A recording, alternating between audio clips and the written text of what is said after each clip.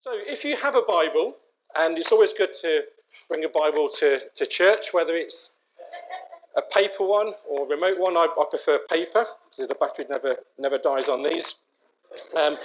If you can find John's Gospel in chapter 17. John's Gospel.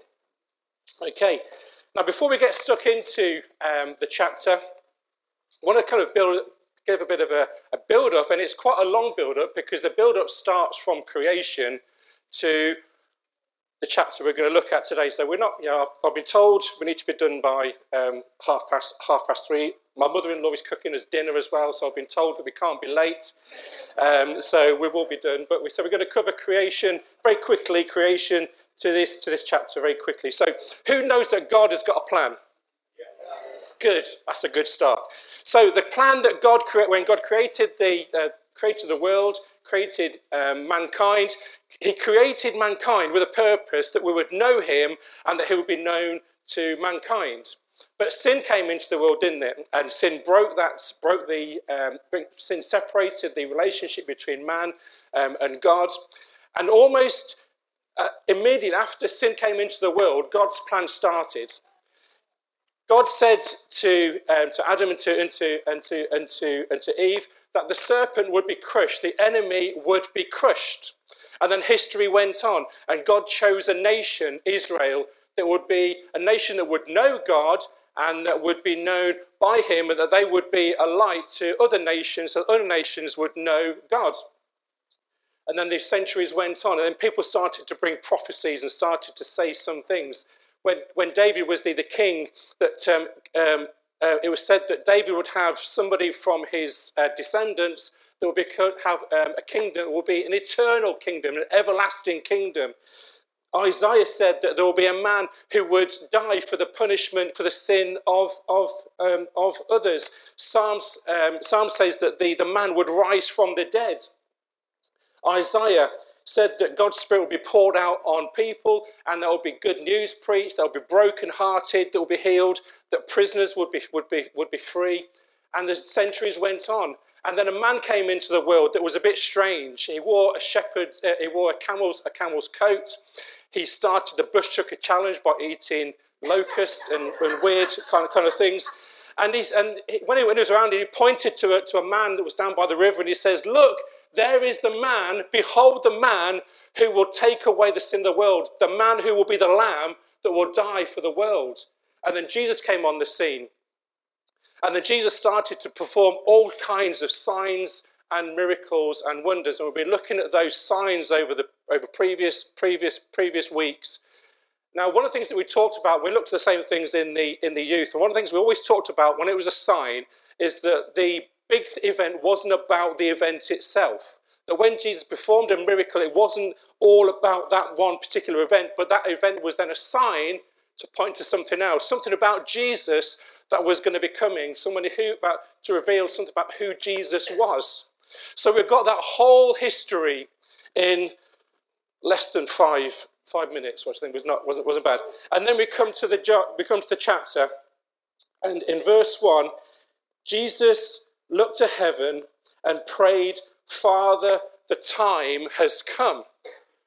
Do you know what? I think there's such power in those words. Jesus said, "Father, now the time has come." That the whole culmination of what history had been building up to the point of the time when God promised that the enemy would be crushed. Up until this time, God's plan was working out, and Jesus says now is the hour when all this is going to come together.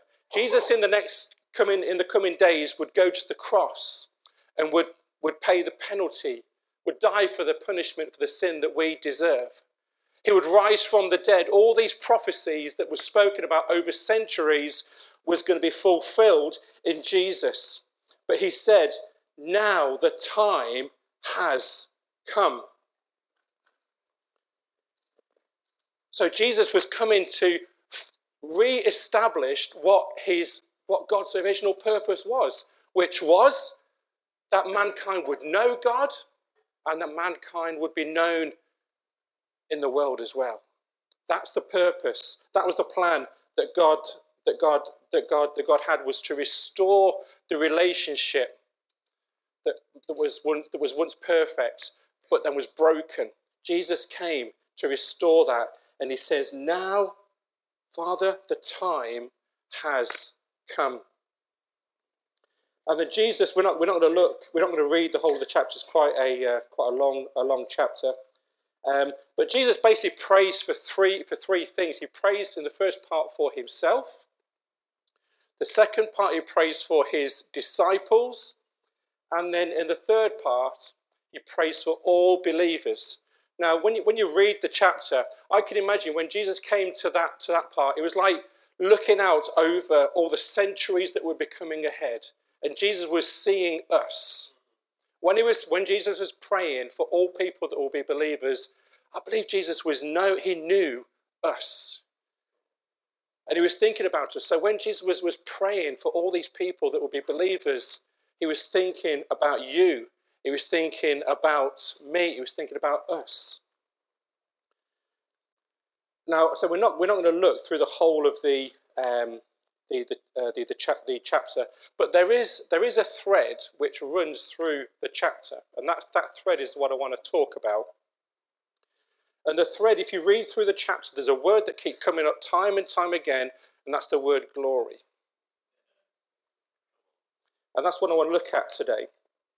Now, when you look at the word glory is one of those words that you use in church, and you think, what is glory? It's such a common word that we use, but do we really know what it is? But I think that's because it means different kind of things. Glory can refer to heaven itself. Speaking about glory, speaking about heaven itself. It can also speak about the weight that is put upon somebody. Something that is seen in somebody, or a thing that causes you to praise and causes you to worship. It may be, in a practical sense, it may be that if you're in the countryside, if you like countryside, or top of the mountain, and you see a view, you say that's a glorious view, because something within you rises up thinking, I'm just inspired by what I see before him. That's another aspect of glory.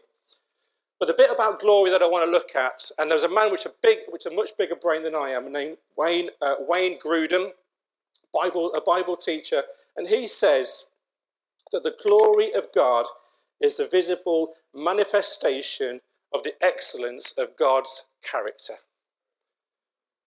You can take that one over if you want. The glory of God is the visible manifestation of the excellence of God's character. That is the glory that Jesus refers to when he's praying. And we're going to look at that, look at the glory, and we're going to use our old friend, and we've heard this over the last couple of years. Next slide then, Joel. And we're going to look at glory as our God do. Is that familiar? Yes! I was hoping someone would bring out the pineapples and shaking trees. We've heard this spoken about. This is talking about who we are, what we've got, and what we do. So I want to look at glory in the sense of who we are, what we've got, and what we do. Okay, so who we are. Now, if you read through the chapter, there's something that Jesus prays time and time again, and 4 times he prays that the disciples or the followers of Jesus would be one as he and the Father are one. In verse 11, it says, Jesus is praying, it says that they may be one as we are one. In verse 22, they may be one as we are one. The next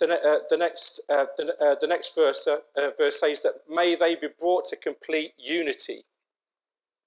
Now, unity, when we speak about unity, isn't the fact that we all think the same way, dress the same way, and do the same things. If we did that, we'd all be supporting Liverpool. Am I right, Rita? Yes. Very big. Yes. But also, we'd all be posting by breakfast time what our Wordle score was for the day. If we were united. Now, I support Liverpool, I'm a big fan. I don't do Wordle, can't stand it, can't get my head around it. If you like it, bless you. But that unity doesn't mean that we have to do everything in the same way, and I think that is great. But Jesus gives an indication as to what unity is and how it's applied in verse 20. This is when Jesus is praying for believers. And he says that my prayer is not for them alone. I pray also for those who will believe in me through the message, that they may be one as we are one, Father, just as I'm in you and you in me. May they also be in us. May they also be in us. Just think about that. Jesus has this perfect relationship with his Father. And we read times when Jesus is relating to his Father in the Gospels, and you just see there's such a close connection. There's such a love for one another, such an honouring of one another between the Son and the Father. And we get invited into that relationship. You've been invited to partner with the Father and the Son in that relationship, because that's what we've been created for. We've been created for relationship with the Father, and we've been invited into that relation. I think that's unity is so much more. But I think the aspect that Jesus is talking about here, when he says that may they be one as we are one, he's saying, I want these people to be with us. I want us in the club. I want us in that friendship group. I want these people to have that, to be involved in the relationship that we have together, that they can benefit, contribute, but also to receive from that relationship. You know, sometimes in the Western world, we're so much about thinking things through and having enough knowledge before we make decisions. And when it comes to faith, you know, people can say, well, once I've explored it, I'm not saying that we shouldn't explore things. I think we should. But people think once I've got enough knowledge, once I know all the answers, then, you know, maybe I'll give this thing a go. I remember we did an alpha once, and there was a lady, Mandy, who was on the course, and she was really seeking. She wanted to be a Christian, I think, but she didn't come from a Christian background. She didn't have a lot of knowledge about the Bible and church and what we get up to. But I think she really wanted to become a Christian. And I mean, in one of the sessions, she was saying, "Do you know what?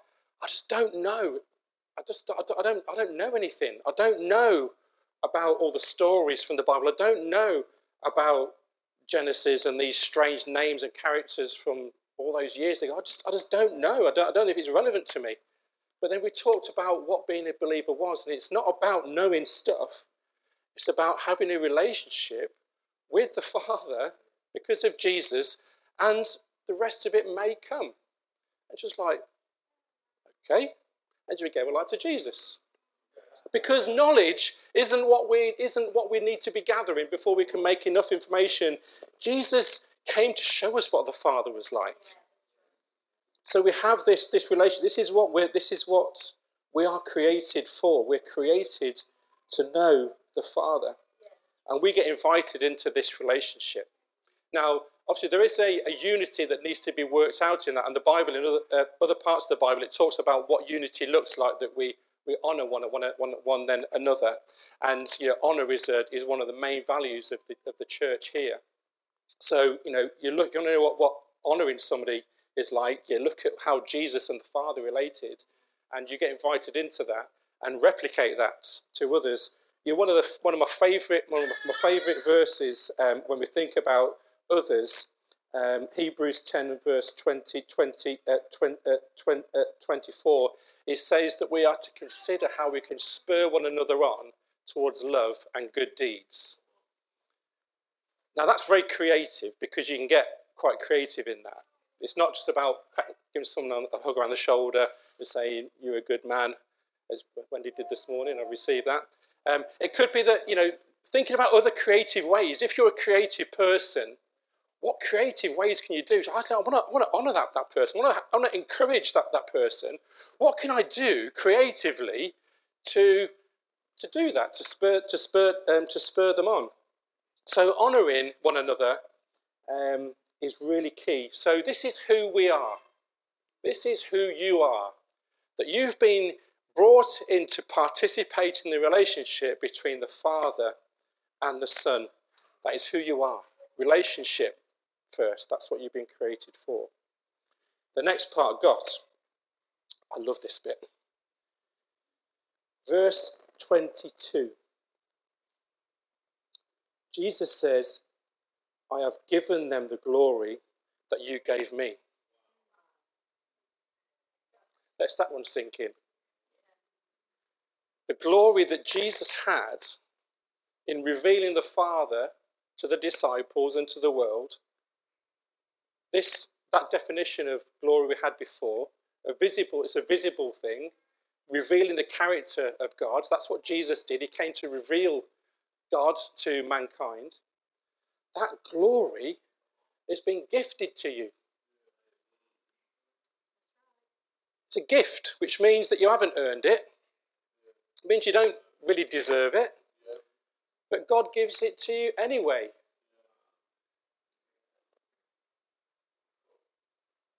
At the start of the gospel, Jesus said that no one.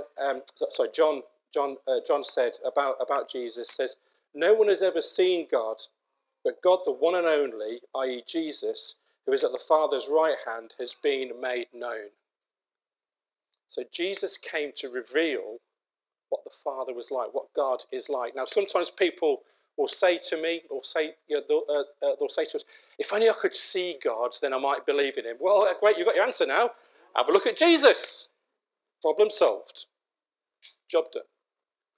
Jesus reveals the Father. Jesus has come to show us what God is like. And the glory of that has been given to us. So sometimes we can get all guilt-ridden, can't we? Because we don't share our faith every single day. We haven't got people queuing up at the door to their houses to become Christians. And we can tell, I'm not a good Christian. I've not told anybody today that I'm a believer. Wah. It's not about doing stuff and making us feel guilty, because the glory, when we receive the glory that Jesus had, then the rest will come. People will start to see a difference in you.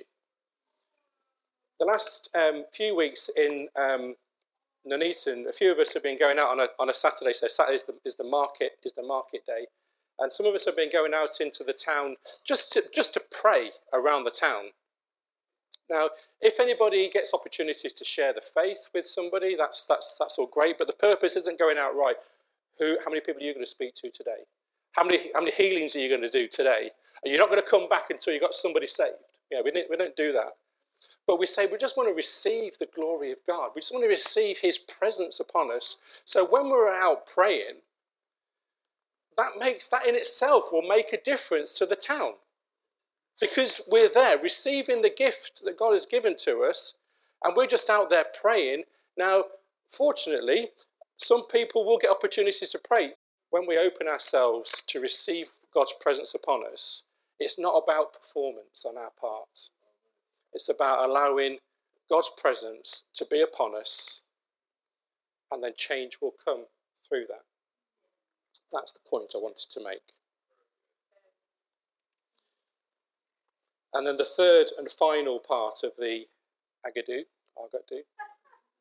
is the do. Doing the do. So when Jesus was praying for his disciples, in verse 18, he says, so this is Jesus praying, he says, as you sent me into the world, I have sent them into the world. So we know who we are. that we've been brought into this relationship with the Father. We know what we've got, that Jesus has given us the glory. We just need to go. We need to go. We need to go. And that's something that, again, we've been talking about a lot within the church. It's not about this Sunday meeting, even great as they are. Actually, it's about what we do in the rest of the week. That's where the stuff happens. We've been sent to show God's glory. As we receive his glory, we then go to share and to reflect his glory with others. It's a great quote that I found that says, biblical mission is driven by God's will to be known as God. That's what biblical mission is about. Not about doing, putting on events, not about making things really glamorous and really flash. It's about God's will is to be known as God. That's what we've been called to do. That's what we've been called to go in, is to take his glory. There's a great prophecy from Habakkuk 2 and verse 14. It says, for the earth will be filled with the knowledge of the glory of the Lord as the waters cover the sea. Another part of the plan of God is that the whole earth will be filled with the knowledge of the glory of God, that all nations would be impacted by the gospel of Jesus. Nations would be changed, communities would be changed because the people of God, with the glory of God, go and do. So I think the only way that we can really respond to this, or the only way that I think we can respond to this, is to receive his glory today. So can I invite us to stand? If you're able, please stand with us. And Jesus is getting really personal now, because Jesus is praying for us here in this chapter. And I want us to receive Jesus' prayer for us today.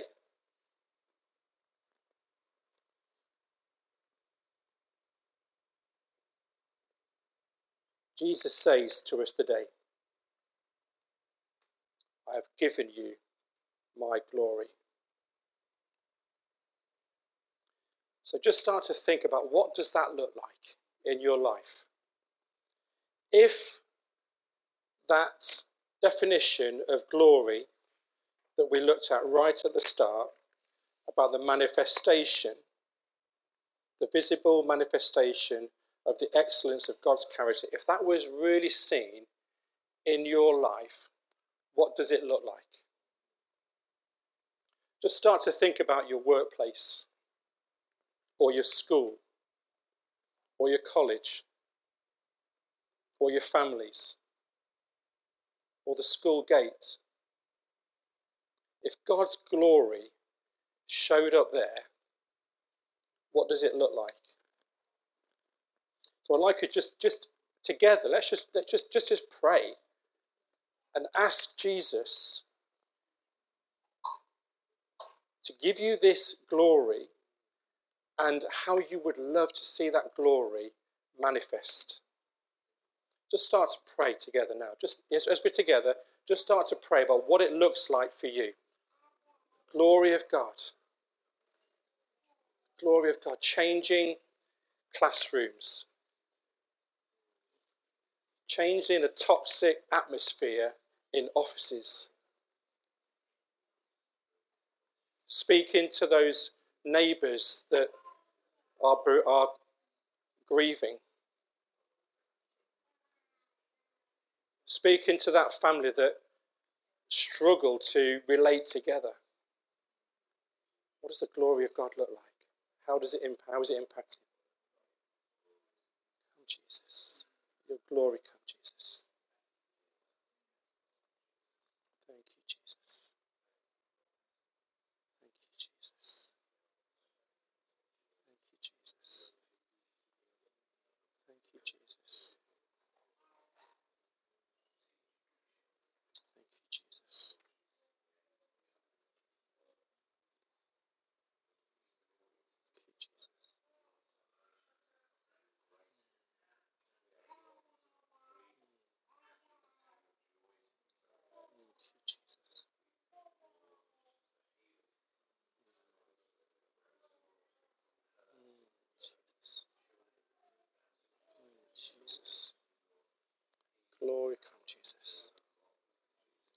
glory come, Jesus. Let your glory come, Jesus. Come in this place, Jesus. Come upon us now, Jesus.